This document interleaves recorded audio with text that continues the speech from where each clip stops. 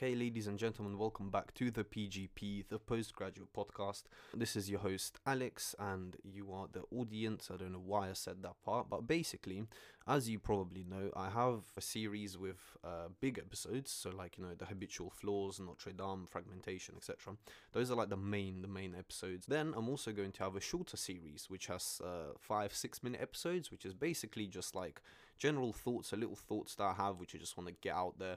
And also I'm going to use these smaller episodes to like increase the participation like I did with this one. This week's episode is on common misconceptions about typical phrases that you may hear in day-to-day life. And I asked some people on Instagram to message me with like phrases that they disagree with. So I'll be reading those out as well and trying to answer some of them. But first I'd like to start off with the phrases which I have collected myself, because I feel like these are just the main, like the most used phrases in a way, I guess.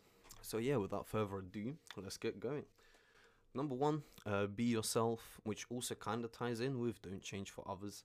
And essentially, what I feel like this phrase implies is don't change in groups. So like on your own, as an individual person, you have your quirky side, you do this, you maybe talk to yourself in the mirror, you may do that, you may do this, whatever it is, right? In a group of people usually change, right? Every single person has these like expectations that they want to abide by, that they have essentially pretended that other people set on them. So let's say it's me, Tom, and Harry and Susan. Harry might like Susan, so because he's in a group, he tries to be more funny, he tries to climb the social hierarchy that we have established in this group. He may make a joke about, for example, Tom, who then might get a little bit upset because Harry's trying to make Susan laugh at the expense of Tom. Stuff like that, basically. And the be yourself part is basically that. Like, don't change in groups. Like, just be yourself. Be the person who you are in private, just in a group. Obviously, if you're very, very quirky, then you might want to dial that down if you don't want your reputation to crumble. But just don't force it. Essentially, if you're a little bit funny, don't try to be more funny in a group, because it doesn't work. Just be yourself, basically. That's what I feel like that means. And also, the don't change for others. This phrase has been with me since day one. I really don't like it. I never understood why people would even say don't change for others, because the thing is, I think what they imply is don't change for like don't change for people who might bully you, and that's not the same thing as changing in general. Like, I was quite annoying back in secondary school, and I changed for a lot of people because the people had the consensus, like the general consensus. People were like, oh, looking over my shoulder at my phone screen at what I'm typing isn't good, don't do it. And then I was like, oh yeah, of course, why did I do that in the first place? And then I stopped. Like, you change for the general consensus. If people don't like something, change it. But obviously, if it's something which you believe to be quite bad, and what I'd like to tie in with this is treat others how you want to be treated, because essentially, when someone looked over my shoulder at my phone screen, I got quite annoyed, and I was like, it just hit me like, oh man, this is exactly how the other people feel when I do the same thing. So it's like, if you don't want something to be done to you, don't do it to other people. And it's pretty much as simple as that. Like, change, definitely change. If your mom is saying that she doesn't like how much alcohol you drink, change it. It's not, don't have this don't change for other people mentality, because that's literally the opposite of growing personally. Like, you need personal development. All this phrase is implying is don't change for people who are pricks and who just want you to be more average, more standard, less out there. Essentially, that's what this phrase means. Okay, phrase number 2. Money can't buy happiness, essentially, right? This phrase is very popular. I feel like a lot of people know what this phrase means. But money, money, technically speaking, cannot buy happiness in itself, right? I mean, realistically, it can. It can buy MDMA, which gives you serotonin, which gives you happiness, technically speaking. So yes, it can in that regard. But the reason why this phrase is about is because when people assume that money will buy them happiness, what happens is they buy the new car, they'll buy the new house, they'll buy the new iPhone. But then once you do those things, your brain still wants more, right? And I mentioned this in my other episodes, but your brain always wants to solve issues. That's how it gets its happiness. If you have a goal in mind and you reach that goal, that's how you get happiness. However, if your goal is something like a new car, a new house, Once you reach it, there will always be a better car and a better house, right? It's just a fact of life. So if your main primary goal with money is to actually buy things which will bring you happiness, it can't, because once you have those things, you'd want more, right? So in that regard, money cannot buy you happiness. However, what a lot of people also don't see, and I feel like a lot of poor people don't see this, is that obviously, no, I'm joking, I'm joking, is that a lot of people don't see that money can make people a lot more content with what they have, because if you can't buy food, obviously having money will make you happier because you have a full fridge, you have food in your stomach, which means that you will be happy and naturally. It's just it just depends on how you use it, obviously, and I know that's a very broad answer, but money can and it can't buy you happiness at the same time. It just depends on where your values lie. If you want the new car, once you get that new car, you're going to want a newer car, right? You have to put your attention on things which you can't 100% just achieve, right? For example, if you have a car, keep wanting to become a better driver, because then you can't really become the best driver ever. Like, you can't become flawless, for example, and you can always improve, right? So if that's your goal, then buying a new car will just help you in becoming a better driver, because you might have more control and stuff like that. But at the end of the day, it's still not buying you direct happiness, if you get what I mean. Number 3, good things come to those who wait. I feel like this is the mindset of someone who believes in predeterminism, I believe. Or basically, you know how you have people who think that the whole life is written in stone and everything's already laid out for them, and no matter what they do, they're already either going heaven or hell or wherever it is.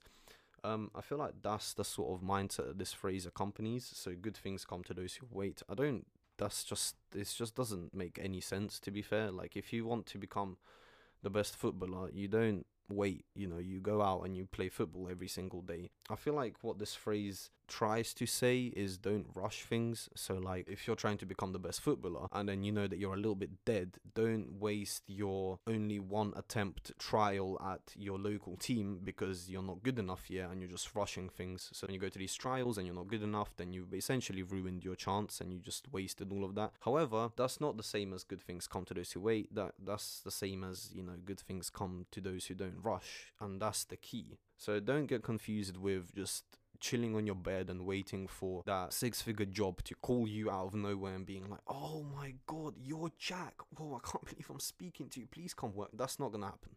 That's not gonna happen. You have to go out and you have to do stuff. Don't wait. Phrase number 4, you are what you eat. Essentially, a lot of people are like, I must be a hamburger. I must be oat milk. No, that's not what it means. What it means is, if you eat good quality food, your stomach and your body will literally have good nutrients, which means that you will feel a lot better. Like, if you eat trash, you will feel like trash because your body doesn't have enough nutrients. If you eat very good meals, like loads of vegetables, loads of protein, loads of this, that, the other, you will feel better, right? And that's what this phrase means. Like, the better your quality of food, the better you will be, essentially.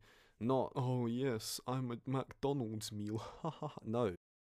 Right, so those are my 4 phrases. Now let's read some of your Instagram donations, if you like.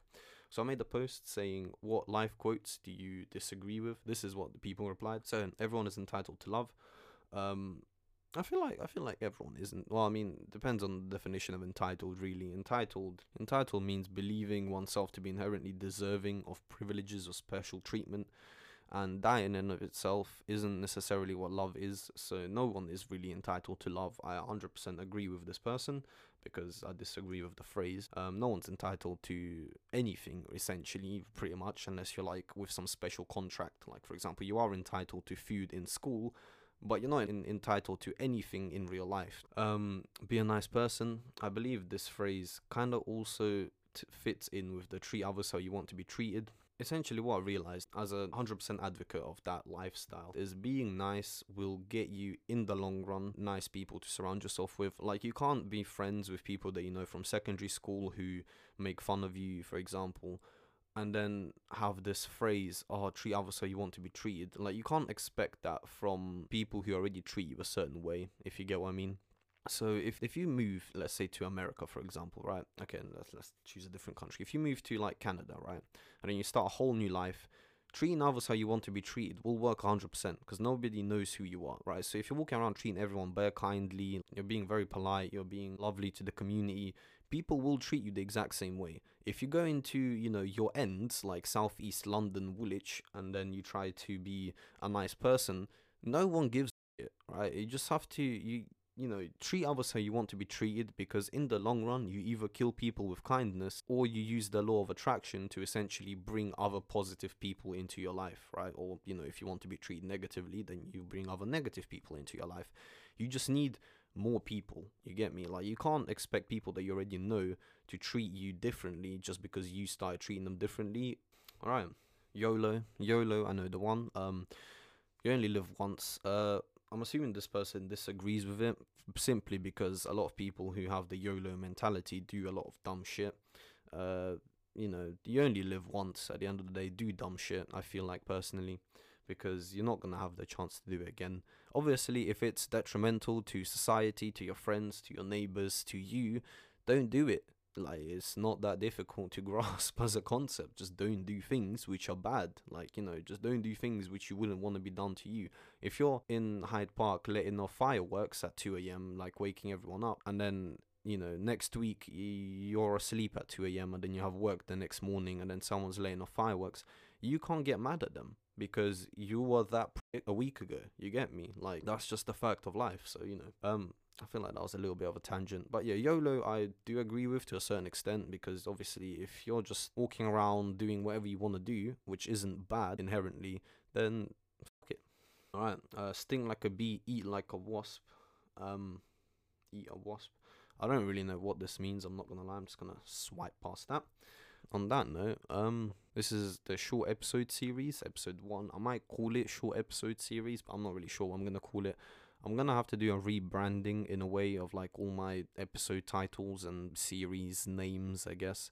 But stay tuned for that. The big episode coming out should be next Monday, hopefully. I'd like to mention there were other phrases that people have sent in, but as well as trying to keep the episode quite short, I also don't think that the other phrases were exactly what I was looking for. But thank you very much to everyone who submitted an answer. I do appreciate it. It does help push the podcast along. Obviously, the more participation there is, the better the podcast will be. Yeah, thanks for tuning in and have a good day. He was schooling some niggas, putting them up with some game. I'm here hustling, hoping my niggas doing the same shit that he's saying. My brain strain combusting the flames. He dropped gems by life and getting up in the game, or getting fucked in the game, and how it's really kind of tough to complain when you can be what you want and not really much to explain. So fuck that, hustle for cream and go for the dream. Everybody gotta be something. Everybody wanna be something. Be something, don't be nothing.